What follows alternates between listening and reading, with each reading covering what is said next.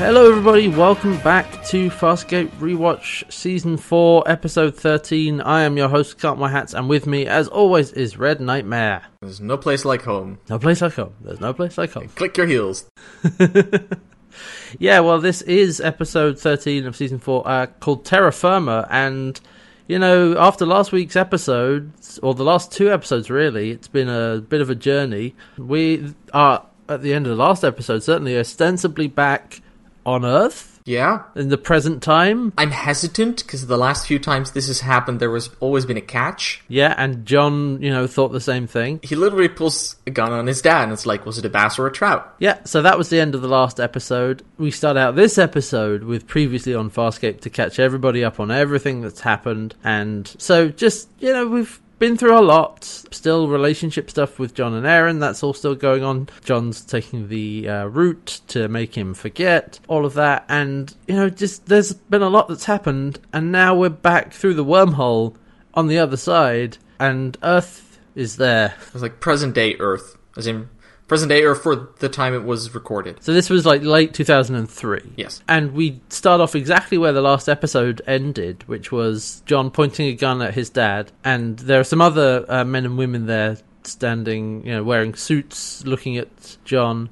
And before Jack Crichton can actually answer, like, was it a bass or a trout, Sikozu steps out. Yeah, and she says, put that gun down, the DRD's scanned, these are your people. John's still not really convinced, but his dad just says, no, it's me, son, it's alright, you're home, you're alive, and if that wasn't miracle enough, the ship, I mean, it's actually a living organism? What? Well, it's crazy. Yeah, she is, John responds. And then Jack points to Sikozu, like, and look, another alien life form. And this is amazing. And John's like, well, okay, how did you get up to Moya, first of all? It's like, well, we sent a shuttle up. We tried to make contact for a while, and we were kind of surprised when she answered, pointing at Sikozu, in English. Yeah. And I'm like, oh, right, because Sikozu had to learn the language. Makes total sense, actually. And John's like, she's too smart. Yeah. And then one of the other men standing there steps forward and introduces himself. You know, he's got the standard issue government suit, clean-cut haircut, and he's like, regular scowl. I'm T.R. Holt, special advisor to the president, and congratulations on first contact with extraterrestrial life. And John just laughs at that. He's yeah, it's like, oh, okay. Yeah, no, first contact. Right. After 3 years, that's not what he's thinking about anymore. It's like, yeah, that's not a big deal.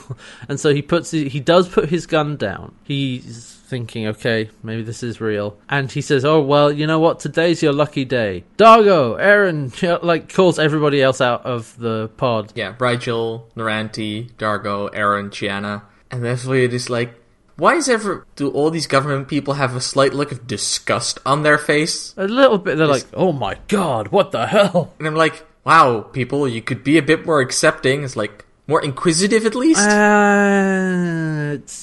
It's American government officials meeting aliens for the first time. Fair point. What do you think is going to happen? Yeah. And so, yeah, they look on kind of in amazement and a bit like just shock as well. And so, actually, John, like, takes Sikozu aside, and, well, she says to him, it's like, where have you been? We arrived in orbit 42 days ago. And John says, well, wormhole's unstable. There might be some time dilation. Called it. I was going to say, you were right. I called it. Yeah, that's why they had that setup in the last episode of John counting down with the bottles of beer on the wall, and it taking a lot less time for the rest of the crew to get to him than it, you know, felt like for him. So yeah, they were there for 40 days, and which is how they're already up on the ship when John gets back, all of that stuff. And he asks, okay, where's Scorpius? And she says that he's not on board Moya. He's actually in a pod at the other end of the wormhole, transmitting a signal which they can follow to get back. Yeah. And John's like, hey, okay, you can stop pimping for Scorpius anytime, you know. And she's just like, okay, what's wrong with you? These are your people. Or do you think they pose us a threat? And I love the counterline, because he says, no, the other way around. Yeah. That's our title cut for this episode. It is. And I'm like, oh, good point, John. Yeah. So then, when we come back from titles, actually we have a really interesting scene. I like this. I like this scene a lot. We fade back in over a lake, and there's some piers jutting out into it, and we hear John's voiceover, and we pan across, like, very slowly, and we see him writing in a diary. And he's basically narrating his diary, saying that, he's finally back home, and he thinks seeing his friends and family again, it's also normal. It's weird. Yeah.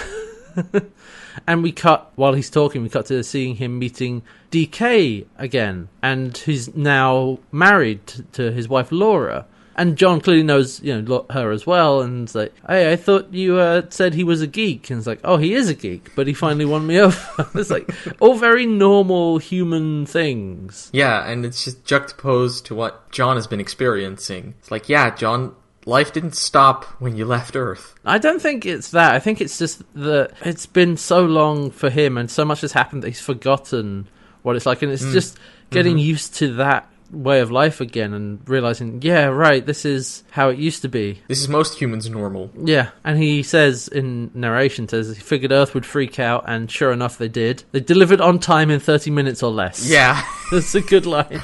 Because it's like the whole media press, and it's like, oh, aliens. And what's happening right now is the rest of the crew is being contained at a waterfront mansion with full security team. And we see them being led into it. And John says, it's a cage, but at least it's a gilded one. He's got some good lines in this scene. It's very nice. And he says, of course, the suits that are more interested in the technology. No surprise there. So we let them look. They just have no idea what they're looking at. No. He gives them a pulse pistol, and, I think he licks the chakran oil. He, fiddles with it. He says, I don't normally recommend this setting, but give it a go. And he gives it to an agent who points it at a target and shoots, and it just, completely destroys it, and some other... Obliterates two human targets, dummies standing behind each other, and fries the computer that was calculating data there. That was behind them. Yeah. Yeah. I'm assuming that's the scare and killing setting. Oh, yeah. And so he also says some VIPs have accepted translator microbes, and we see a group of VIPs all sat on some folding chairs, and there's one who's sat next to Dargo, who's just sort of looking at him. It's an older guy who gets the translator microbes, and then we see him suddenly able to understand Dargo. We have the same gradual change of nonsense to actual words that John experienced in the first episode, which was fun. And I just love the concept of translator microbes on Earth. Oh yeah, the potential of that is amazing. But what I also like that John says right after is even translator microbes won't make some people listen. I love this whole thing of John. It may be cynicism, but looking at the rest of the world, or how a lot of the reaction to aliens is what he expected. Yeah, how from his perspective this is his normal, and now that the rest of the world is catching up, he's like, yeah, this is exactly what I was expecting would happen. Sigh. Yeah, exactly, and it's not a positive thing, not all of it. And so he says, but the alien life, it's not been going too crazy. His family has been helping out, and his sister Olivia is actually hanging out with them, and his cousin Bobby is totally fascinated by the alien. Bobby's a creepy teenager, that's what he is. Yeah, he is. So we actually, while he says this, we cut to the mansion, and we see that Sikozu and Chiana are sitting out next to the pool on deck chairs, in a bikini, and he's filming them. Bobby's filming them. And Chiana's like, meh, whatever, and Sikozu's like, get that thing out of my face. Well, Chiana actually flips him off. Oh, right, but she still thinks it's a greeting. But, yeah, she thinks it's a greeting between friends, so, yeah. Nice little callback there. Yeah, but Chiana does want to go out. Because she's like, I want to go make friends. And Sikozu's like, well, no, the humans won't let you leave, and the way you make friends, I can't blame them. And then we have more voiceover from John, who says, of course, Rigel and Naranti, they're having the time of their lives. They're in heaven. Gastrointestinal heaven, I think he says. And, did you catch the line? Yeah, because she gives, here, Rigel, try this. It's like, oh, what is it? Another delicacy. She just feeds a bag of unpopped popcorn into his mouth, and he's like, oh, what is it? And she looks at the bag and says, oh, it's called cop porn. And I'm that's something completely different. That's not the same thing. No. Also, there's a brief scene where John's sister offers to lend Aaron some clothes. And suddenly it makes sense, like, yes, Erin has practiced enough English that she can get by in this society now. Because she can understand them, that's not the problem, but she can also speak in a way that they understand her without microbes. I think also, though, it's implied that John's family has had translator microbes. That's true. They'll technically never see them speaking to anybody but Sikozu and Erin. It's true, but it's when he says, his sister's been hanging out with them. I think that it's implied. It's implied. True. Yeah. So, yeah, just that whole scene of John narrating while still writing, in his diary on the dock, on the pier, it's really good. He continues, actually, because there's actually some more to that while he's still narrating. But he says that T.R. Holt is not happy. He's a government agent. He's never going to be happy. And John is basically... They're walking outside, maybe on the roof of something. There's some, like, satellite dishes around. And maybe it's a car park. Yeah, it probably is. I think there's one nearby. But he's basically... John's trying to convince him that the best thing to do is trip on a spaceship up to Moya with 500 of Earth's best would be the best thing to do in this situation. And TR, he says, like, the Farscape project was and is an American initiative, so we should be the first to reap the benefits. Because Holt at first asked, like, who would make that selection? You? And John's like, no, let the Nobel Committee or something. UNACO or something. Let them figure that one out. No, UNESCO. UNACO's from Deus Ex. Oh, I'm sorry. UNESCO. Let them figure it out. But the line of Farscape project is an American initiative and they should be the first to reap the benefits was apparently a line that John's father said. Yeah, because John asks, what American patriot said that? And Holt's like, Jack Crichton. Former astronaut, you might know him. But John's like, no, okay, we have to share this technology with the rest of the world or no deal. And T.R. Holt says to him, like, well, Jack has been made ISA. They've made him the project director for extraterrestrial studies. It's great PR, father and son working together. Don't screw it up for him. And John's like, that's a nice suit. Do you have to buy it or does it come standard issue? I don't entirely get the dig, but it's a very clear dig. Well, it's like you're just another government stooge, right? Yeah, that's probably it. That's about as far as it goes, but yeah. And then John narrating says, well, that just leaves me with Dad. And his world is upside down. He's trying to make it right by putting up Christmas decorations. And we see like a shot of their house and he's putting up a big Christmas tree. Yeah. There's, decorations everywhere. Apparently this takes place around Christmas. But John says, even though it's Florida and the whole block is cordoned off by security, we're still putting up Christmas decorations. I love the cordoning off because it's basically two police cars on the street with a few people behind it with cameras. I'm like, you could just walk across the lawn over there. I know. It's not really... It's their budgetary thing because clearly you would expect there to be like hundreds of people trying to get in. It's not so much the hundreds. Like the small group, I get because at this point a lot of people are like, never mind, I'm just going to leave. This is not going anywhere. It's just the fact that they didn't have extra fences to go the broad direction and that you can spread out the cops a little bit more. It's like they could just walk over that lawn over there. I kind of wonder what the cop from the last episode is up to at this point. Remember the guy who they left? He's just be running around saying, I told you. I told everybody. That's them. That's them. And he points at the television screen. Nobody listened to me. We're assuming that he still gets to see television in the hospital that he lives in now. Poor man. Anyway, moving on. I hope actually they let him out after this. Like, holy shit, he was right. He was right. Anyway, so, yeah, they're putting up Christmas decorations. And so we cut inside and we see John and Erin are talking to each other. And I like that throughout most of this, we've seen John in actual regular Earth clothes, jeans and a t-shirt, that sort of thing. Yep. And Erin is asking him, like, so you do this every cycle? Every year, yeah. Right, yeah. Okay, got it. And Jack says, it's always been our favourite holiday. And I love this. Joss is like, well, aside from that time that you lit the fireplace and all the smoke came back because the cat was in there. And he turns a picture around and says, because of Mr. Jingles. And he's like, hey, okay, I didn't know she was up there. It's like, just there was one time you're going to hold it over me. And Erin looks at the picture, like, what is this? And John's like, it's a cat, it's a pet. You keep it. Does it talk? And he's like, no, it's just a pet. And I also like that John's like, what's next? You're going to bring out the bare-ass baby pictures? And I love that both his sister and his dad are like, that's actually not a bad idea. Erin, let's do a vote. Erin? And Erin's like, yeah. Of course. I love that. That's so good. But like, that's not a bad idea. And just, Yeah, it's really good.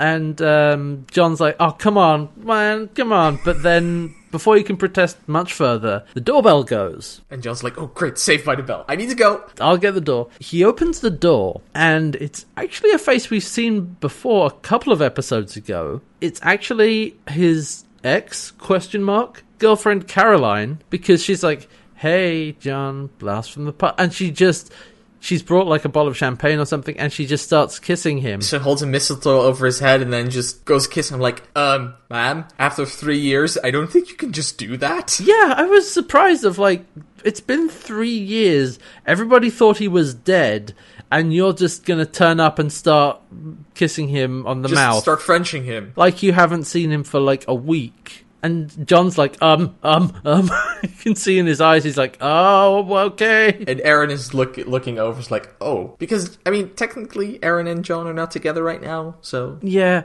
but as John says later in the episode, it's complicated. Yeah, it is. But even if they, like, were definitely not together and she wasn't even in the picture, this is still a bit weird. Caroline turns up and is like, hey, John, I thought you were dead for 3 years, but no, you're back, so this is fine. Hey, John, I thought you were dead for 3 years. And so she says, welcome back to Terra Firma. The title! And John's just like, hey, everyone, Caroline's here.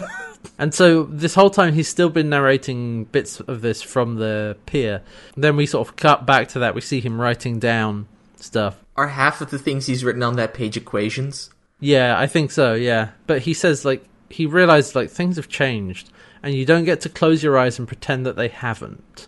Everyone's telling him how different he is. And they're right. But they don't have a clue why, and they can't know what he's done, seen, or what's been done to him. They can't know what's out there waiting, and he can't tell them because they wouldn't believe him. They'd probably lock him away if he did. Yeah. And I'm like, John, I don't think that would be a problem because there's like 7 other people who can corroborate your stories now. But they're all aliens, and are they going to trust the aliens? Like, if John says it, then they're like, yeah, that's exactly what happened. Why would John suddenly be crazy? I still think they would not trust the aliens. The corroboration wouldn't mean very much to them. There is a living spaceship orbiting Earth! So?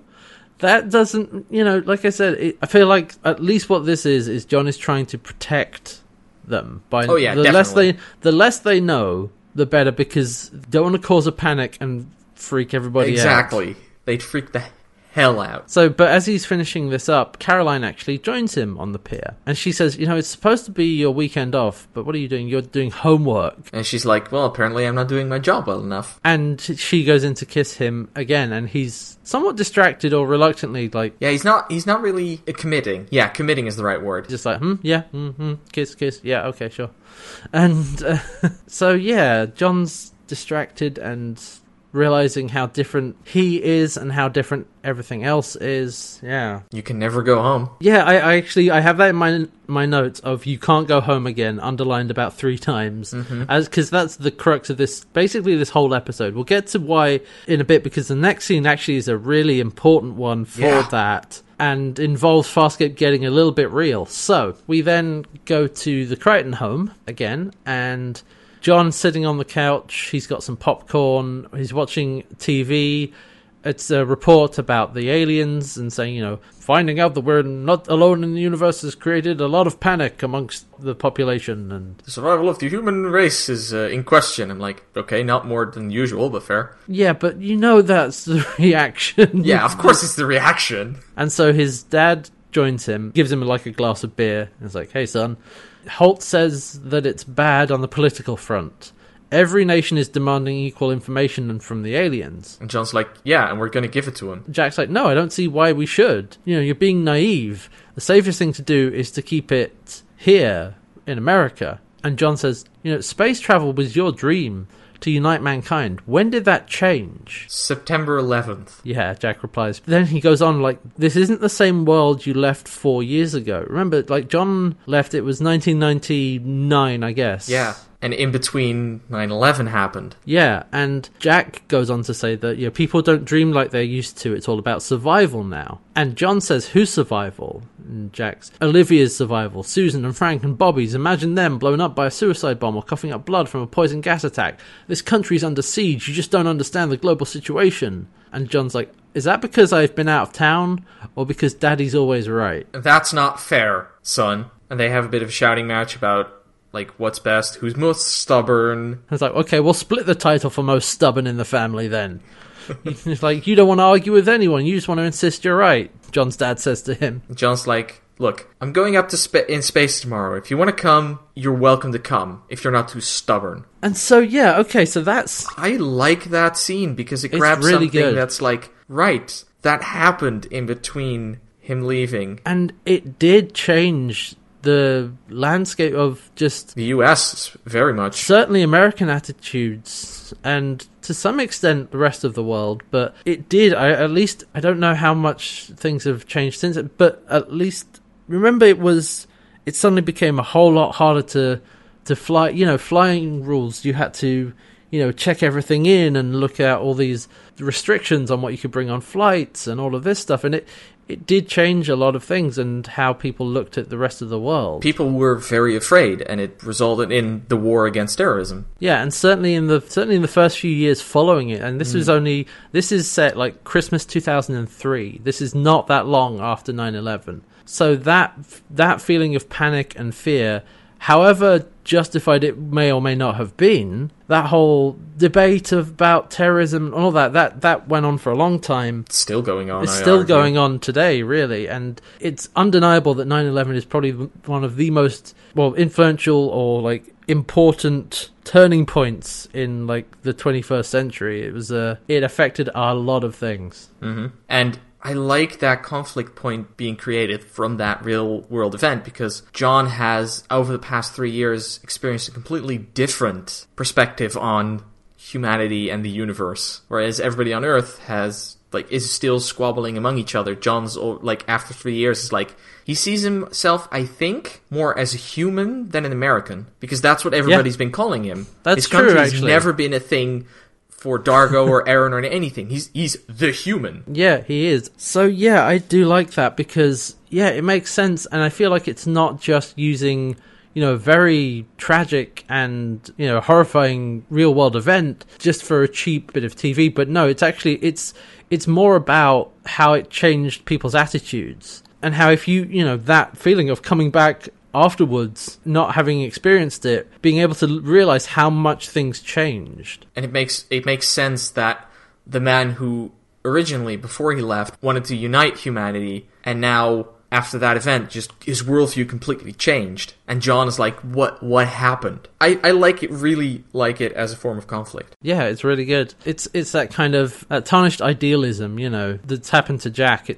His idealism has kind of been chipped away by fear, really. Yeah. And so now he's like, no, we need to keep it for ourselves. So, okay, we actually then cut to the next scene is on Moya, and we see in the corridor... Now, remember this from the end of the last episode? There was a strange alien that Grazer left aboard Moya. Mm-hmm. That's still there. Mm-hmm. And it's lurking in the darkness and sort of growls a bit and slinks away. And that's kind of just a quick scene to remind you that exists. Yeah. Meanwhile, John, Bobby, Jack, Dargo, and Aaron have come up on a transport pod to Moya. And because John said he was going up to space, you want to come along? And John introduces Bobby and Jack to 1812. He's like, hey, 1812, come here. And he actually gets a can of WD-40 out of his jacket and like, hey, give me that arm. And the little gun or laser arm comes out and like jerkily, and he sprays it on, and it's like, there you go, that's better. And he just starts moving fluently. It's like, miracle stuff.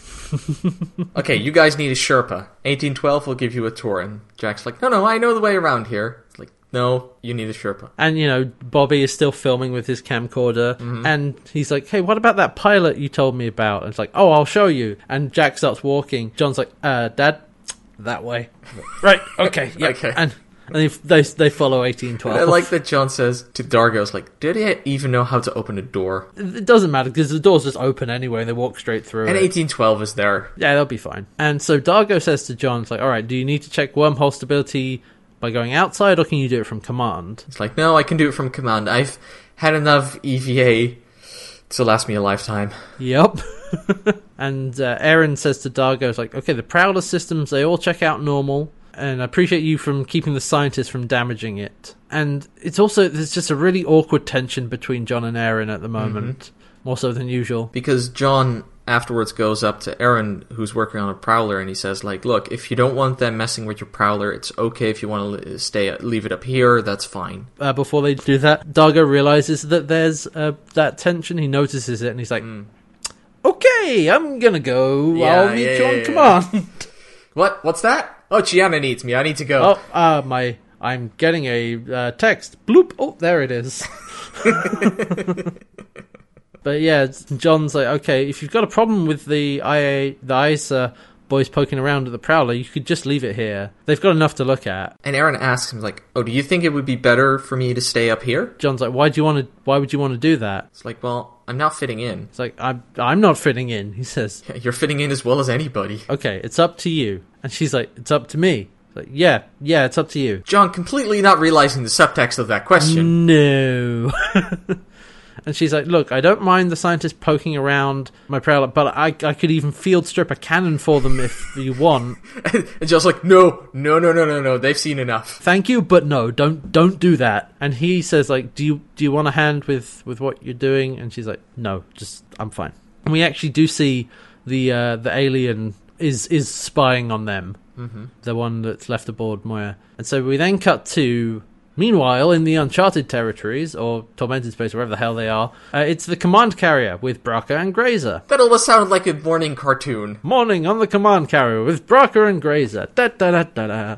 So what's going on is Grazer has a little box that she opens with a device in it. Braka's like, what is that, Commander? And she's like, look, there's no point me telling you, you're not going to remember, and slaps it on his head. And she's like, hey, okay, Screeth, can you hear me? And we cut, back and forth with the alien aboard Moya and Braka, and it's communicating with the alien aboard Moya, the Screeth, and it's answering through Braka. Yeah. Can I just say that David Franklin, who plays Braka, does a hell of a job with this, because he's like blankly staring in the distance, jerking his head weirdly and answering. He's whispering almost. He's like, we're orbiting Crichton's home planet. Got there through a wormhole. And she's like, wormhole? What? Grazer's like, okay, don't kill Crichton yet, but you must learn all you can about the planet, its defenses and location. Culture, people, and I'm like, no. And this Screeth is like, I want to interrogate Crichton. But Grazer's like, no, he's proved resistant thus far to many different forms of interrogation. So you must stay hidden for now, learn what you can. And then disconnects the thing from Braka's head. And then he doesn't remember anything. And so Grazer is like, oh, Captain, rather. Oh, Captain, we were just recreating. We took a short break, and he's like, I see. Okay then. Maybe next time you'll remember. And so he gets up and leaves, and actually she orders him, like, prepare the command carrier. We want this ship to be ready to destroy a planet. I'm like, what? No. Also, that's actually very on the nose of, like, can we get this ship ready to destroy a planet? Oh, good. Okay, good. So we know what she's planning. Also, I don't think the command carrier can do that. It can at least glass a continent. Yeah, it could easily glass a continent. That is entirely true. I feel like you could destroy the planet's surface without, blowing up the planet with a command carrier. Also, I think if you glass a continent, that should cause more than enough... Yeah, exactly. ...environmental harm to basically kill everything on the planet in a few decades. So we go back to Moya, and we see that John and telling Dargo that Moya's almost ready to leave. And Dargo says, Pilot and Moya are looking forward to giving humans their first trip to the stars. And he looks at John, and John looks at him, and Dargo's like, okay, so we're not going, are we? He's like, no, they'll still be squabbling and trying to figure out who gets to go by the time we're gone. And so why even bother with that pretense then? It's like, because I need to get them to talk, like, get them cooperating, smoke and mirrors, make sure that they don't try to take it from us. Yes, that's the important thing. And John reaches into his pocket and pulls out some of the root, the drug, and he's staring at it. And Dargo looks at him, and John said, "Don't look at me like that." And it's like, look, you know how paranoid my planet is. And Dargo's like, yeah, they don't like aliens. And John says, they don't like anybody. Glad to see you're taking the positive approach. And then Dargo turns to the camera and says, "Drugs are bad, kids. A winner doesn't use that stuff." But so John says, like, okay, we're going to give them a few hints. They've had a look at, the ships and stuff, but now we're going to get the hell out of here, and we'll hope Earth gets its act together before the real space monsters show up. I'm like, yeah, John. Yeah, maybe throw him a bit more of a bone. Well, John definitely doesn't want to stick around because he knows that it's dangerous for him to be... It's dangerous for Earth for him to be here. Yeah, so Jack catches up with Erin on Moya, and he's looking for John. And he's like, I was going to go back down. And she says, I could give you a lift in my Prowler. And then John comes around the corner. And he says, like, no, you should take that offer. She's the best pilot I ever knew. And so, yeah, Erin takes Jack out in the Prowler. Because John also adds, you think you could swing past the moon while you're at it? And she's like, oh, I can do better than that. And we cut to Erin's Prowler flying across Saturn, right down across the rings, and we cut inside, and Jack and Erin are inside the Prowler, and he's like, wow, I can't believe it, I'm looking at Saturn. He's laughing about it. It's like, that's actually Saturn. The furthest any human's ever been from Earth. And she's like, not actually.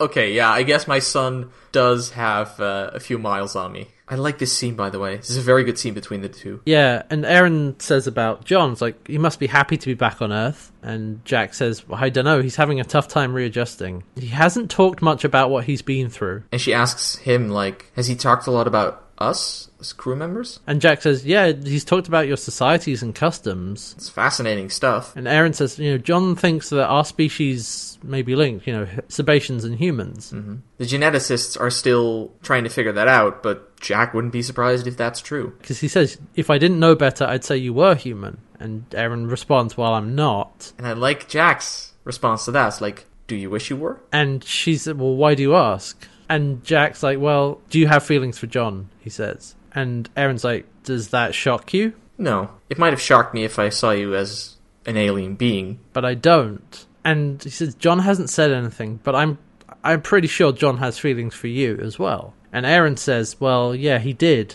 Now, and Jack says, well, now he's home. And that's one of the things he'll have to figure out, and you've just got to give him time. Mm-hmm. I like how non-judgmental Jack is about these things. But he points it out himself. It's only because Erin looks human. Yeah. That, like, again, he also has, like, the reflective knowledge to know that, like, had that not been the case, I might have reacted differently. What does that say about me? Yeah, he does acknowledge it, but it's pretty clear. Like, if it had been, I don't know, Chiana or Sikosi, he would have been weirded out by it. Yeah, but I still think, judging by the fact that he's aware of that, gives me the idea that he might have even then been able to step past that eventually. Possibly. But yeah, it definitely helps that Erin looks human. Yeah, definitely. And Jack just saying, you have to give John some more time, which is interesting. And Erin is like, more time. So we cut back down to the mansion quickly, and Sikozu is on the phone arguing with somebody. Yeah, that she does not want to have any tests performed on her. They can stick their probe up somebody else's butt. No, leave me alone. No, I'm not going to consent to that. No, I will not have an X-ray. And then she's like, go, leave me alone, and throws the phone out of the window. Onto the grass. And Rigel turns to her, looks up from his plate of food of he's got like hamburgers and he's got one in his hand, and he's like, eat something, you'll feel better. Also, there's like little pieces of candy there, and I'm like, hang on, no. why is Rigel not high on sugar at this point? Because he can get as much as he wants, right? Why did they let him have any? I wouldn't be surprised if they're actually trying to, like, after the first day or two that he's been there, that's like, okay, we should not give that one sugar.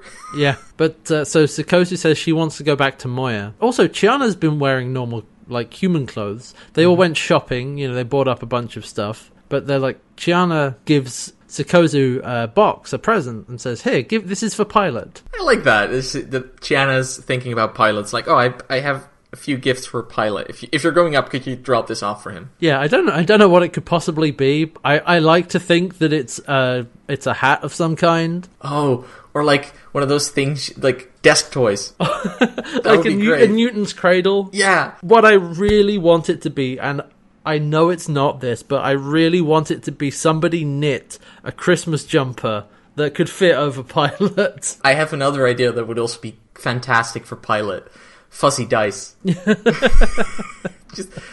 I would like next time we go to Pilot's Den, because we don't go there this episode. No, we don't actually. No. To go there and there's like one thing on his like console that Chiana gave him. Just a little thing. It's like maybe a rubber duck. I don't care. It's like, it's nice. And then after that, Naranti's been reading like a book of Christmas carols. Oh, God. And so she starts trying to sing Hark the Herald Angels Sing, but very, very badly getting every word wrong in some way. The blood-curdled prince gets in there somehow. Yeah, let me just see if there's anything. It's like, Hawk, the Herewald ankles sink, glory to the nude boat king. Oh, right, nude boat king. That's what it was. And Chiana's trying to join in, and they're both singing really badly. So Sikozu grabs the book and throws it down. It's like, stop that. Shut up. So now we cut to Jack and John. They're talking at the, I think it's at the IASA facility. Yeah, That's where they are. Like the outside area. Yeah, and Jack says, it was an amazing trip. Went to Saturn, beat the Cassini probe by a year, that was a real thing because the Cassini mission actually went to Saturn, still there. It arrived in orbit of Saturn on July the 1st, 2004. Hey, so, sweet. yeah, they did beat it there. I like that little detail because I remember actually the Cassini probe arriving at Saturn. I remember that in 2004 because I'm a space geek and I follow all that stuff, and it's been sending back pictures ever since, and it's been a really successful mission. I like that they put that little detail in there because it was on its way at the time. Yeah. Is it still sending? Yes, it is. Sweet. What's funny is its original mission was like 4 years or something, and it's 2017 now, and it's still been sending back stuff, which is just awesome. That's what I like about NASA. They're like, okay, we expect this to last 4 years, but we equipped it in such a way that it could last longer. It's like it has its own solar panels. If somehow the tech doesn't break down, it just keeps going. It's like the Mars rovers, like Spirit and Opportunity, kept going way longer than they were originally planned for. So yeah, I just like the little detail of throwing in the Cassini mention. It was pretty fun. So, okay, and they're talking about, it's the best Christmas present I ever got, except for that tie rack you gave me when you were in junior high, he says to John. I'm like, Jack, I appreciate the sentiment, but let's be honest. No, it wasn't. Hey, look, it's something a son made for his father. It's emotional. Anyway, John, at the mention of that, is like, speaking of suits and ties, let's talk about Holt. He's still fighting me on the Explorer selection and on the tech issues, and I could use a little support from you. And Jack says, look, I've supported you in everything thus far. Yeah, just supported you as much as I could. Right now, though, you're not looking at the bigger picture. And John's like, no, you don't see the big picture. You can't conceive of it. Earth has to work together on this. And Jack says, well, you're asking the impossible.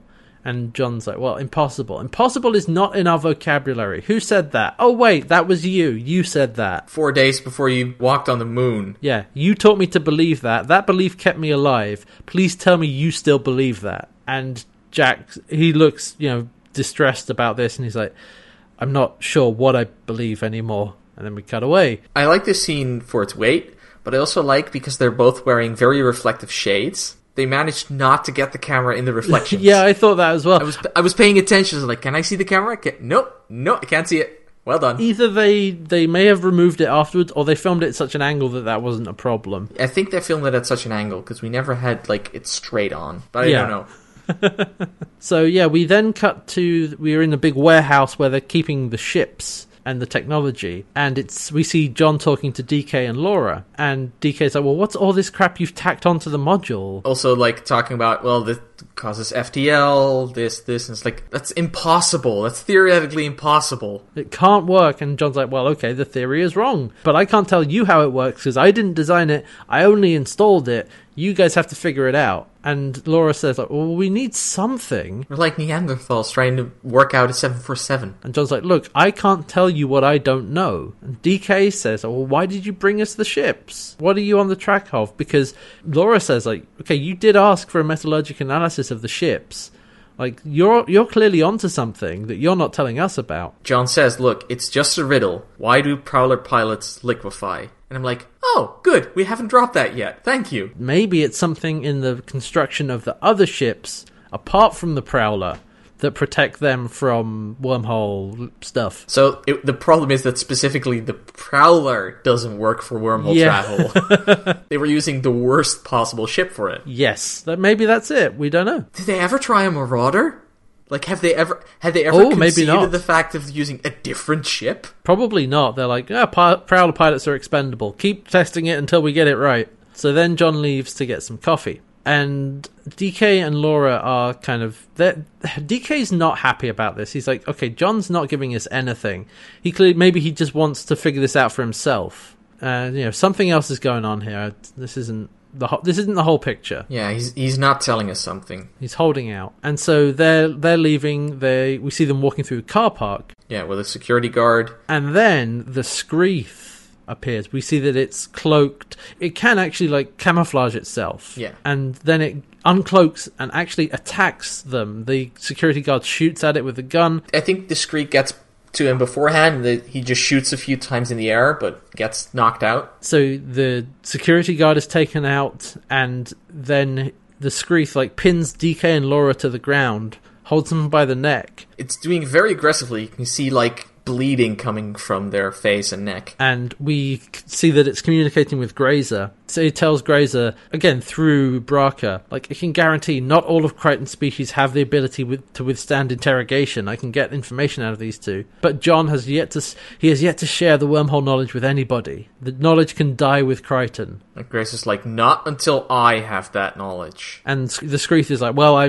can capture Crichton, but I doubt I can bring him to you. And Grazer's like, yeah, it seems that this Earth is impractical to reach without wormhole technology, which is technology that only Crichton has. She's forced to concede that their best alternative is to capture him, try and learn what they can from him, and then execute him. Yeah, and then the Scree asks, what do you want me to do with these two? Yeah, I don't need anything more from them. And so the Screeth just snaps both their necks, kills DK and Laura. We don't see anything, we just heard the snapping sound. So, okay, yikes. There goes DK. Like, John's ostensibly best friend from Earth, who helped him with the Farscape project. He's not been in many episodes, but he's dead now. Yeah, his wife as well. Yep. By the way, can I just say that the security in this place is horrible? It's terrible. One security guard? Yeah, one security guard, that's fine. That there's only one security guard leading them out, that makes sense. But the fact that he struggles with them, shoots a few times in the air, the alien then has the time to interrogate these two, there should have been like 5 guards rushing in at this point. Yeah.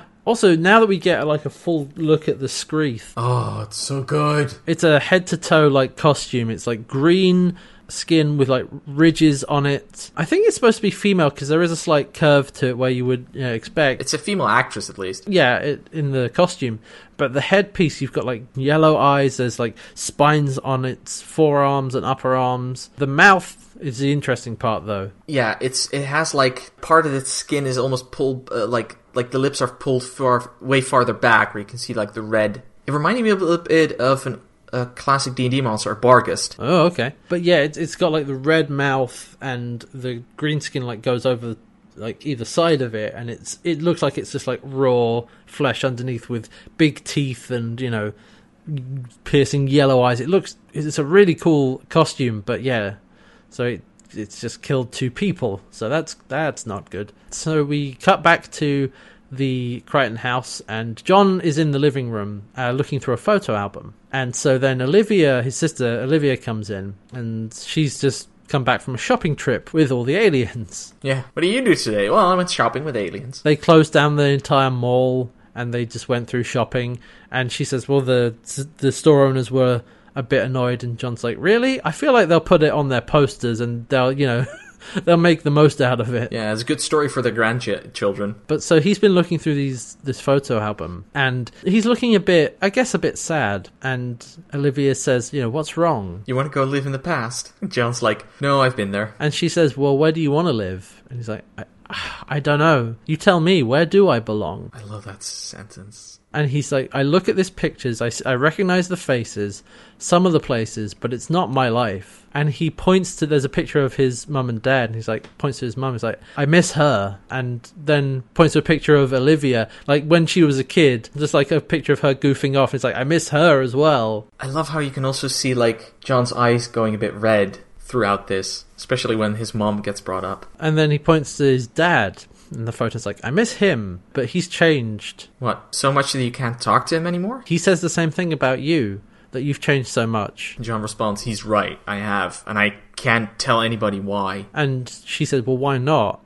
And John says, because he's the director for extraterrestrial studies, and what he hears, the government hears. It's like, well, do you think that Dad can't keep a confidence? And John's like, no, I mean, it was a mistake. It was an accident. It shouldn't have happened. I should have never come here. Yeah, this wasn't on purpose.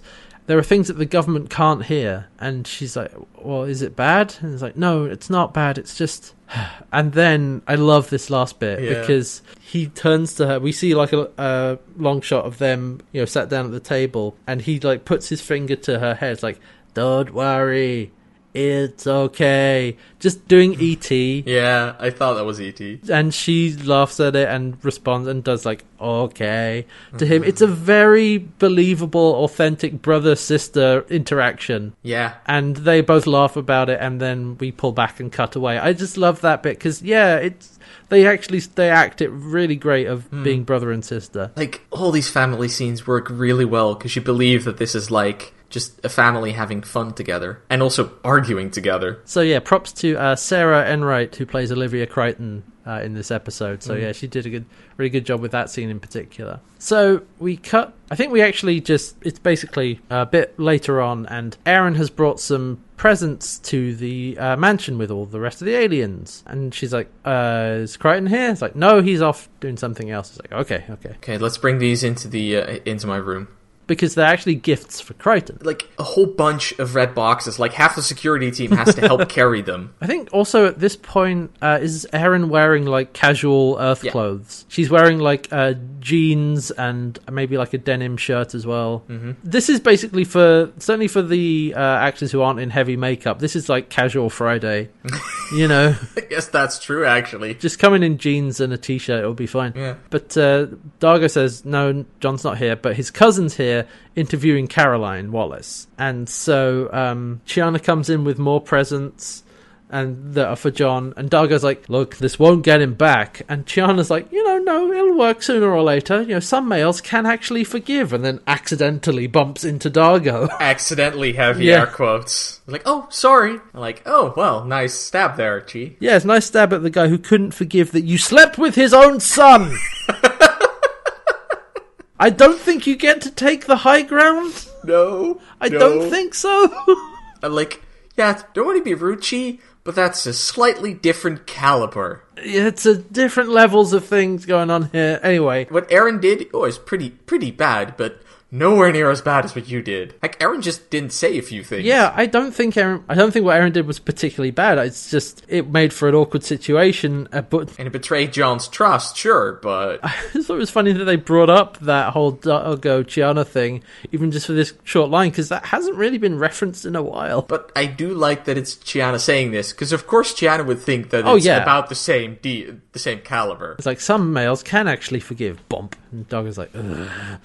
So, yeah, we go outside and we see that Bobby is interviewing Caroline, like, how long have you known John? And she says she met him 6 years ago. Bobby then asks, how long have you been his girlfriend? And at this point, she sees Aaron walking over. And she's like, Bobby, cut. Take five. And Aaron says, no, don't stop. I want to hear the answer. I'm interested. Yeah, at this point, Bobby's walked off. And Caroline asks, like, well, why do you want to know? Aaron's like, yeah, that's fair. John and I have been in a relationship. We're in a relationship, yeah. And Caroline's, what kind of relationship? And it was complicated, says Aaron. I was like, oh, well, me and John had a much simpler one. Just casual times, no plans for settling down, just having fun together. Yeah, but nowadays he doesn't even want that. And Aaron's like, really? But he's been spending time with you. And Caroline says, like, no, I think he's been testing himself, working out what he really wants, and it's not me. And Aaron says, like, oh, I'm sorry. Caroline's like, no, you're not. You're not sorry. You still want him, right? We're not really giving this scene the full justice because, like, again, Claudia Black's acting for this scene is really good because it's, part awkward, but also dealing with very powerful emotions, but not breaking down or anything, but just standing there clearly emotional about a lot of this stuff. She nods. And Caroline says, well, I'm pretty sure he has feelings for you too. He still wants you. Yeah, because Aaron says, like, yeah, I do, but it doesn't matter. He doesn't want me. Caroline disagrees. Yeah, because he kept saying how there was nothing going on between you, repeatedly. And Aaron's like, but that's a bad thing. And Caroline's like, no, you have a lot to understand about humans. Sometimes we repeat a lie so much because we're trying to convince ourselves that it's the truth. Yeah, he still loves you quite a bit. I love that these two are just having this conversation. No adversarialness in it. So we cut actually now to the other side of the wormhole, back in the tormented space. And there are 2 transport pods sitting there because Sikozu has joined Scorpius. Yep, she's gone back through the wormhole. And so she's hopped over to his pod, and she's got a bruise on her head. And she's like, yeah, my journey here was a bit turbulent. And your guidance signal was a great help. Scorpius has got one of the consoles or panels on the floor open and is fiddling with the wires. And she's like, what are you doing? He's like, oh, I'm recoupling the this to the this. I'm cross-coupling the power cells, I think. Sure. And then she's like, you're turning this ship into a bomb? And Scorpius says, this wormhole is traversable. Therefore, we can't risk Grazer finding it. And using it to get to Crichton, who is at the other end. And Sikozu's like, well, do you think the carrier will return? And he says, my spy aboard has been unable to discern her current strategies. Yeah, because he's been, used as a microphone lately. Yeah, I mean, Scorpius doesn't know that, but we do. But he says, should she return, I'll detonate the pod inside the mouth of the wormhole, which will destabilize it and close it. And she's like, well, how would you survive that? And Scorpius says, I wouldn't. And we're like, wait, what? You're going to sacrifice yourself for Crichton? Huh. That's extreme, even for you. But she says he would have a better chance of destabilization with 2 pods. And he sort of grabs Sikozu. By the neck. Yeah. But he's like, would you like to observe the sequence? And she smiles looking at him. And we cut away. Yeah. They totally had sex in the pod. Yeah, they totally did.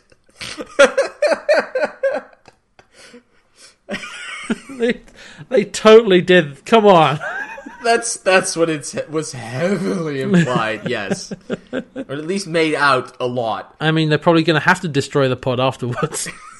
They'll never get it clean.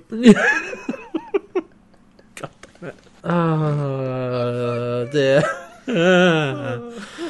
Okay, so back down on Earth, Dargo is telling John that Sikozu went back down through the wormhole. She's not coming back to Earth. She's had enough. Because John's first response is like, what? Is she bringing Scorpius here? No. Oh, okay, fine. John says, okay, that's good, but there's no comms. We can't, talk to her. Yeah, because they're currently at a little Christmas party. Well, yeah, they're having a party/press conference, which is in the warehouse where they keep all the ships. Yeah. The problem is that it's similar to that bit where they cordoned off the block because there's not enough people, I feel like. It's a budgetary thing. Personally, I believe this one because there's, just enough people that I'm like, okay, this is the top brass here. I guess they've set up yeah. this little Christmas party on the lab equipment and the desks of the scientists, and there's, these ships in the background. Of course, they do that for scenery reasons. But yeah, Dargo, Chiana, and John are there, and Chiana's got a bottle of champagne and is just drinking straight from it. Yeah, she's drunk. Yeah, and we also see Jack, Crichton, and Holt. And Holt is saying to Jack, okay, you've got to make John bend a bit, because I'm getting an earful from the president, the Joint Chiefs. They want to classify the technology as a national security risk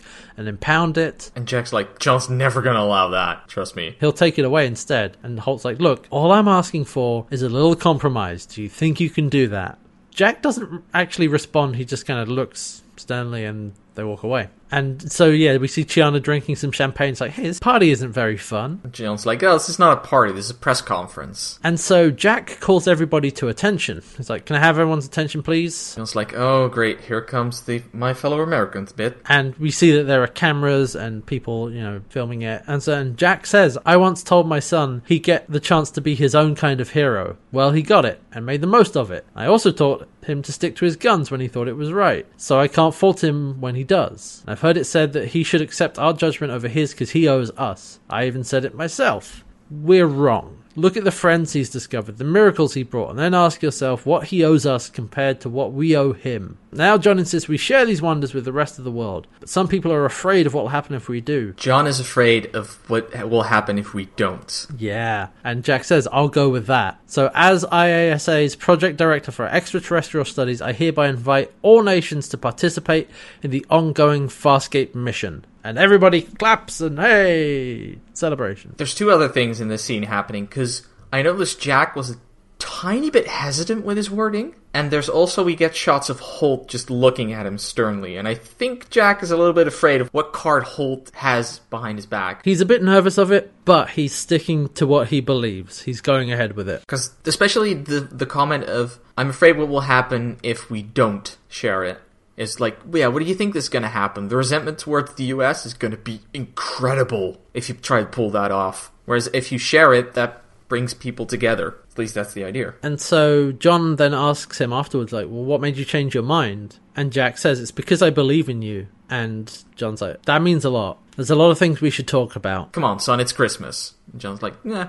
It'll hold. And so they head out to a car to go back home. The only thing that really bothered me about this scene is that, is nobody going to ask, like, where's DK? Because shouldn't he be there? I guess so. Nobody seems Good to point. notice that DK hasn't turned up. Huh. I mean, Dargo notices after. Yeah, because John and his dad get in the car, but the Screeth, we see, like, holds onto the back of the car and camouflages itself. Mm-hmm. So, okay. So we then actually see Erin arrive at John's house. This is, before John and Jack get back there. But she's dressed up in her usual peacekeeper clothes now. And she's like, I'm just returning the clothes you let me borrow. Thank you, but I'm much more comfortable in this. And it's who I am. And the books, they were interesting, but, I can't keep them. And Olivia's like, they're preparing, for Christmas dinner, Christmas Eve dinner. And Erin's like, is John here yet? Olivia says no. Olivia's also like, wait, are you leaving? Is it bad? And Erin's like, I'm possibly leaving. And Erin's like, no, you'll at least be here in the morning with us to open presents. It's tradition. And Erin's like, no, I may not be. Nothing bad's happened. I just maybe needed on Moya for a bit. And they're having this sort of awkward conversation. And then the oven timer goes off. Goes, ding. And Olivia's like, I'll be back in a second. I've got to go see to that. Had I been Olivia, I would have said to Erin, you know what, keep the books. I can buy new ones, you can't. Yeah, you can keep them. I can replace them, that's no problem. So, my read on this is not just returning them because, it's the polite thing to do. It's because she doesn't want to be reminded of all that. She's trying to distance herself, I think. Mm-hmm. She's trying to break ties. Yeah, because it's that sort of thing. Is she knows that if she gets more involved with Earth and the Crichton family as well, she'll want to stay more, and that will make it worse. And yeah, and if John doesn't want her, then that will make the pain in her heart even worse. Exactly. But before anything can happen, oven timer goes off. Mm-hmm. So then we cut back to the party, and Chiana's been making some friends. Yeah, with some Congress people. And Dargo's like, no. I also like that Holt shows up and says, like, sorry about that. She's still learning the Earth customs. The Congressman's like, okay. I think the Congressman was not complaining. And so Dargo drags her out to the parking area. He's like, okay, come on, we're leaving. And she's like, look, come on, let me stay. And he's like, look, don't you know all humans are bigots? They fight amongst their own species. I like that Chiana then says, yeah, maybe that's why they barely got off their own planet. I'm like, yeah, you're probably right about that, Chiana. What's the whole sub-theme of this episode of, like, the infighting and between nations and, hoarding things for yourself and not cooperating that John is trying to get around and say, no, we have to cooperate. That's how we, move forward. Yeah, like, the stage is bigger now. We can't keep playing in our little sandbox by ourselves with our, like, shovels and toys. We need to realize that the world is bigger than that now. Yeah, we have to be united on this because, we can't waste time fighting amongst ourselves. You become way too tiny entities if you just start thinking about a country in the galactic measure. Just before we continue with the rest of the scene, I do actually want to say that's, speaking of, like, real world astronauts, it's people who have, like, actually walked on the moon. Mm-hmm. They express a similar sentiment when they're, like, standing on the moon or in the spaceship just looking out at Earth, and it's very small and very far away, and it's that realization of, like, no, that's everybody, that's all of us. What the hell are we doing fighting amongst each other? We're scribbling over the tiniest microscopic fraction of the universe. Yeah, and I wish I could remember which astronaut said this, but like, you want to take every politician, take them up there, turn their head, and it's like, look at this, you son of a bitch. Yeah. It's that same feeling that John is trying to get across. It's like, no, we have to work together because our petty squabbles are not worth the time, you know. But so, okay, Dargo and Chiana are walking through the parking lot, and Dargo then, he smells something. He's like, no, that's bad. What is that? Certainly can't be me, Chiana says. And they rush over to, in the backseat of a car, and we see that there's the dead bodies of Laura and DK. And he's like, Frel, and runs off. DK, no. Donkey Kong is dead. No, not that DK. And so, yeah, things are about to go from bad to worse because we go back to the Crichton house. John and Jack have arrived. Erin's still there, and she's apologising. She's like, I'm sorry, I'm making this awkward. I shouldn't be here. I just had to return some things to Olivia. And Jack's like, no, come on, join us for dinner. Yeah, and she says to John, do you want me to go back to Moya? And John's like, look, whatever you want, it's your choice. We already talked about this, it's up to you. And she's like, all right, fine, I'll go with what you prefer. It's like, John, make a Frelling choice. John's like, and she says, look, I'm not trying to pressure you, John. I'm trying to take the pressure off. I just want an answer. Would you be happier if I wasn't here on Earth? You don't have to justify it or explain it. Just give me a yes or no. She's tearing up at this point. It's like, there's tears rolling down her cheek. And we see them get close, and they're both, very emotional. And Ben Browder's playing it a little bit more subdued than Claudia Black, but it's a very tense scene. They get very close together. And Jack also has proposed, that Erin can stay. And she's like, no, it's a family thing. It's a family tradition. And even Jack's like, no, we'll make a new tradition, whatever. Yeah, there's always room for one more. Yeah. Also, I love that the security guard brings him all the way to the living room, and he's just like, well, if you're going to escort us to the living room, I insist you at least take a glass of eggnog. The security guard's like, yeah, thank you, sir. But this kind of distracts John a bit. It's like, okay. You can actually, I think you can see he's been crying as well. And he's like, can I get some eggnog, please? And then they want to get some more time alone to talk. John goes towards Erin. They get very close. She's still waiting for an answer. Like, would you rather I was here on Earth or back up on Moya? And he's like, almost like opening his mouth to say something. And then the Screeth bursts through the door and attacks Olivia and Jack. God damn it! We were so close! It's the bad guy. He's always breaking up the emotional scenes. Damn it! And then the security guard shoots at the Screeth. It has no effect. Erin pulls out her pulse pistol and starts shooting. I think it manages to, scrape it a little. There's, sparks flying off it. I think it hits it a joint in the shoulder that is hurt slightly, but the security guard just gets expertly disabled. John gets thrown across into the dining room table. In fact, the security guard gets thrown through a brick wall. Yes! That scene that we saw a few episodes ago in the unrealized reality of potential alternate things, that was a call forward to this episode. I saw that. It's like, oh, there it is. And so, Erin's got her pulse pistol out, shooting at the Screeth. Still tears in her face, by the way. Those are still there, which I like as a detail. Yeah, the Screeth camouflages again, and they're shooting at it. It comes up behind, bites down on Erin's pistol. John makes the save, knocks them off. Did you see what he used for that? What did he do? He's like, here, eat on this, and he uses the stuff he's been sniffing to forget about Erin. right, sorry, Does yes. it into this Grace's face. And Erin's like, what is that? And he's like, don't worry about it, it's fine, let's get him.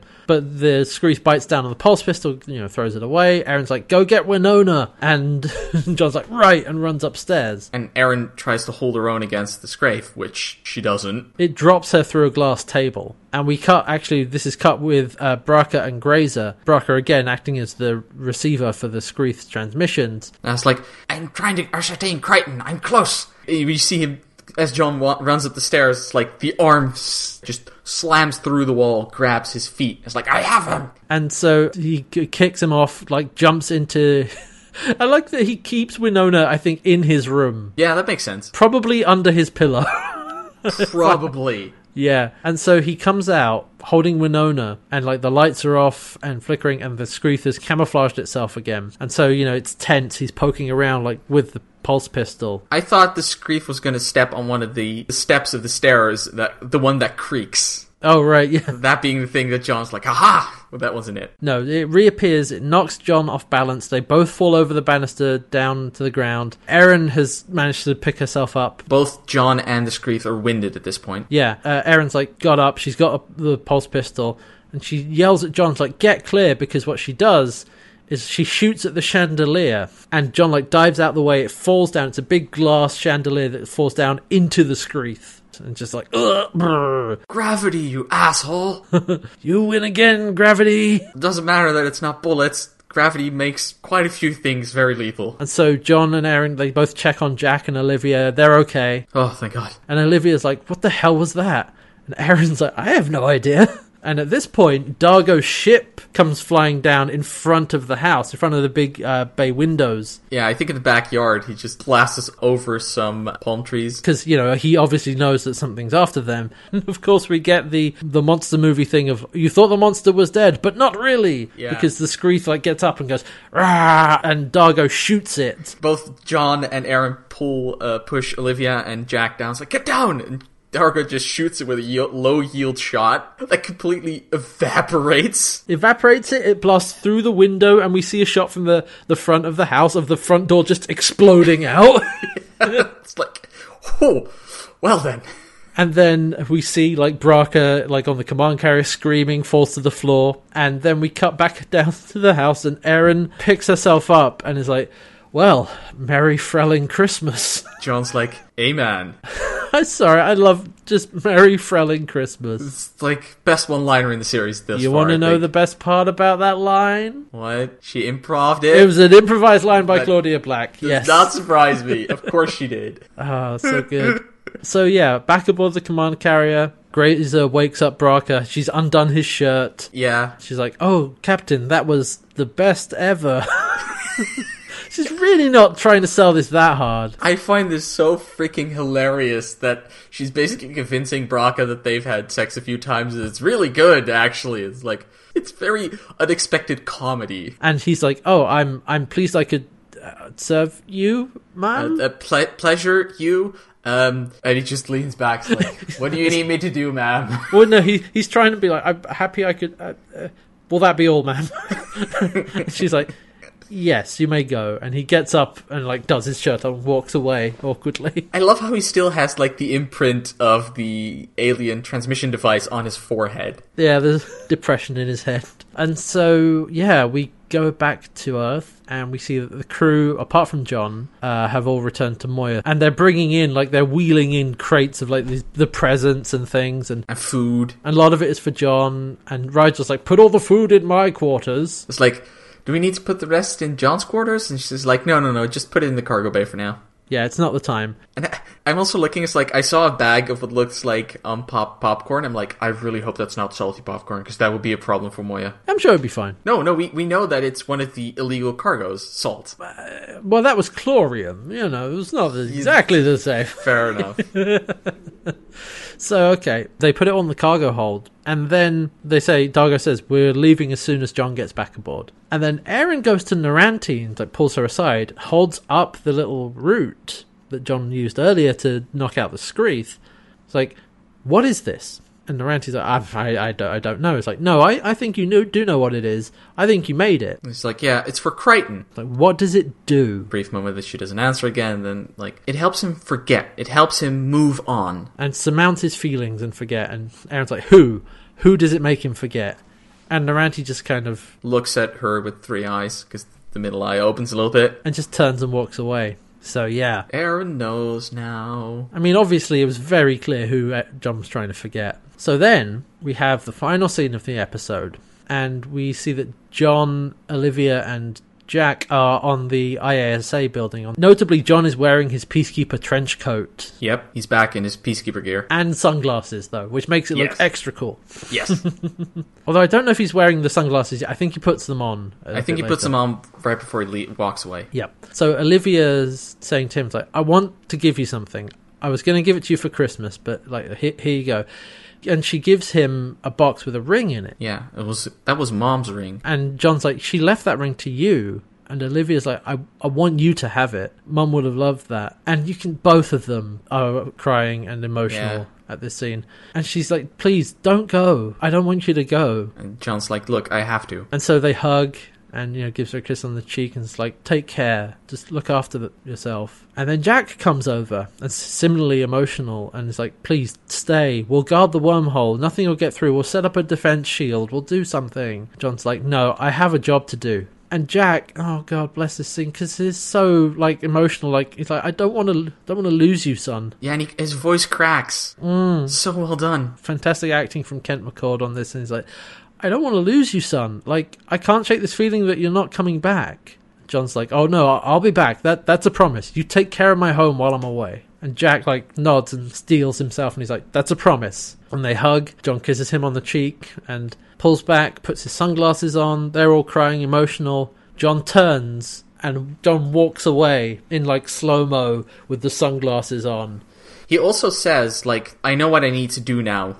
Your words again about his dad. And then he walks away in slow-mo and it's end of episode.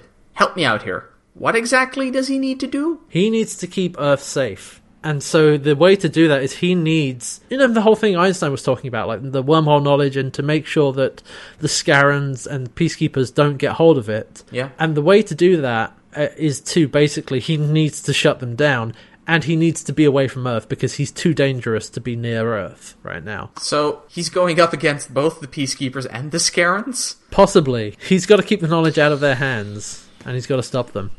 That's his job. Tall order. And yeah, he needs to stay away from Earth for a while so they can, get their act together before they enter the galactic scene. They're in no condition to do that right now. Yeah, but he just puts the sunglasses on, walks away in, the cool, hero shot. We see him, walk off screen, and then end of episode. So that was Terra Firma. That was a really good episode. Yeah, I really like this episode. I love, they took the bold choice. It's a big risk, actually, kind of taking John back to Earth in the middle of Series 4. Mm-hmm. Not at the end. No, because they're basically going well, you have everything you wanted. Now what? Yeah. What does that mean? And it is you can't go home again because you've changed. And as we've seen in this episode, home has changed. It's not home anymore. There's a lot of familiar things, when he's looking through the photo album, it's I know the people and the places, but it's not my life. I don't recognize it anymore. And the fact that, look, once you add the fact that alien life exists and there's all this out there, that changes a lot about Earth as well. It's his home. The thing is, he could never go back because the moment he comes back, he takes the universe with him. Exactly. So, yeah, oh wow, just a lot of really good scenes, really emotional stuff. They did give it proper weight of John coming home and realizing how different everything was. To say props to them for using real world stuff, actual change in attitudes that happen. Jack and the rest of the American government officials being very insular and not wanting to share with the rest of the world. You know? I like what they did at the start of this episode where they truncated a lot of the broad strokes of him returning to Earth and what that meant. It's cramming that into 10, 12 minutes so that afterwards they could focus on the characters, the more personal stuff.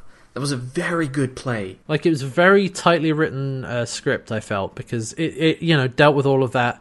Like you said, it gets that out of the way. And yet it never feels rushed. No, so, props to Richard Manning who wrote this episode. It doesn't feel rushed. It actually feels like you said, you have that passage of time where he's narrating and it kind of feels a bit of a montage and getting used to Earth again. And I do actually like the decision that John realized, no, my life, my family, my friends, at least, and my duty, obligation, whatever, is on board Moya in another part of the galaxy to keep Earth safe, to stop the wormhole technology from being misused or falling in the wrong hands. That's where my future is. That's where my life is. I thought it was Earth because that was his goal, and now he got back and realized that it's not the same place I left, and I can do more somewhere else. Yeah, because I guess Earth is suddenly very small. Yeah, and they're all fighting amongst each other, and John's like, you know what, figure your shit out, and then maybe we can sort something out. So yeah, this was just a really, really good episode, and I love we had some fun stuff of Aaron, Merry Thrilling Christmas was great. Obviously, this was more of a character thing for John and Aaron, and the rest of the crew were in the background somewhat. Yep. But that's fine. I think that worked okay because obviously this is about John, first and foremost, a character piece about him. And second to that, Aaron, because Aaron and John have a very, close and important relationship from the show's point of view, I also like when they do this, like the other characters have stuff to do. They show up, aside from Pilot, but yeah, it's not like they're not there, which is perfect. It's like, okay, this is the focus, but the others are doing their thing as well. We even have a scene with Scorpius, at the other end of the wormhole. How committed Scorpius is to this whole John being the only thing that can fight the Scarans. Like, he's prepared to die for that ideal. Yeah, so, okay, that was just the move of taking John back to Earth, only to have him leave again. They managed to do it without it feeling kind of cheap, right? Mm-hmm. Also, meta-textually, John Crichton is much more interesting aboard Moya in the Uncharted territories doing all of that stuff. Of course. That's what we want to see. Mm-hmm. But they're able to pull that off without it feeling like that's why they did it, because it's more action and more stuff for the show. It makes sense for John's character, is what I mean. The fact that he knows that Earth is connected to the wormhole network, and he knows at least one location he can use to get there, means that Earth suddenly became much closer. We could have more episodes there. Yeah. We could just pop back and forth if there's something needs to happen there. It's just now part of the several stages that we can talk about. He's also got a bunch of gifts being given to him, so if nothing else, he'll have a few home comforts aboard Moya now. Exactly. I'll be interested to see what it is. Maybe he'll get like a pinball machine or something. Oh god, yeah, that would totally be a thing he'd pick up. We'll see. So yeah, let's put a rating on this episode. I think just 5 out of 5, right? 5 out of 5. Easy peasy. This is, done. I can think of nothing I didn't like about this, and it's very good. There's only one minor thing, and that's that Dargo and Chiana find DK and Laura's bodies, and nobody else has a reaction to that. Yeah, that is bummer. It does not get the weight that it should deserve. Yeah, right. Especially because DK was John's, best friend and worked on the Farscape project, and we don't see, John's reaction to that. No. That's the only thing I think I would have changed. I would have liked to have seen him deal with that, and that be a catalyst for him to realize that I'm too dangerous to stay here. Exactly. But at the same time, I wouldn't be surprised that scene was actually shot, and they decided, we need time. That would have also been the first thing I would have cut. Yeah, I think. It's something that you can read between the lines and imply in between scenes. Mm-hmm. I just would have liked to have a bit, just that be a little bit more concrete. But like I said, that's a very minor complaint in what is otherwise a really fantastic episode. So even with that, I feel good giving it 5 out of 5. What they could have done, actually, the final scene could have set it at a graveyard. Yeah, that would have been nice. That would have neatly wrapped that up. Because then you don't have to say it, you don't have to do anything, you just visually show them being at the graveyard. Maybe right after the ceremony or next to the gravestones. What you could do is have it John pays his respects to DK at the gravestone, then turns and walks away and his dad and sister are there, and then they have that scene. Yeah. Yeah, I think that would have you're worked. right. That would have been very neat to do it. Oh well, like I said, minor complaint. I still feel comfortable giving this 5 out of 5 for everything else that it accomplishes. So yeah, we got back to Earth, but that's not the end of the story. Nope. We've got more things to do. So next week is episode 14, Twice Shy. And this one, okay, the synopsis on Wikipedia is very short. Back in the Uncharted territories, Moira and crew pick up a mysterious passenger who is more than she seems. Okay. All right then, That tells us jack all. So we'll see what that's all about. But yeah, this was a really, really good episode. And props again to the Farscape crew for doing this and taking him back to Earth. Yeah, it's one of the best episodes of the series, I think. Yeah. And actually, just quickly before we do wrap up, Ben Browder does rate it very highly as one of his favourite episodes because of taking that chance to take John back to Earth. Mm-hmm. And so yeah, we'll be back next week with Twice Shy. But until then, thanks everybody for listening. This was a really fun episode to talk about. Really good to get our teeth into. So, until next time, you can find us around the web on Twitter at CanWearHats and Red. At RedNightmare7. Don't forget, there's also the website, canwearhats.co.uk, which has links to the podcast, RSS feeds, iTunes, all that stuff. And if you feel so inclined, we do appreciate, ratings on iTunes, helps us out. Mm-hmm. Makes the show pop up more for other people. Indeed. And it's all supported by the Can't Wear Hats Patreon, patreon.com/Can't Wear Hats. All right, so that's it from us this time. We'll see you next time. Thanks for listening, everybody. Goodbye. Goodbye. Goodbye.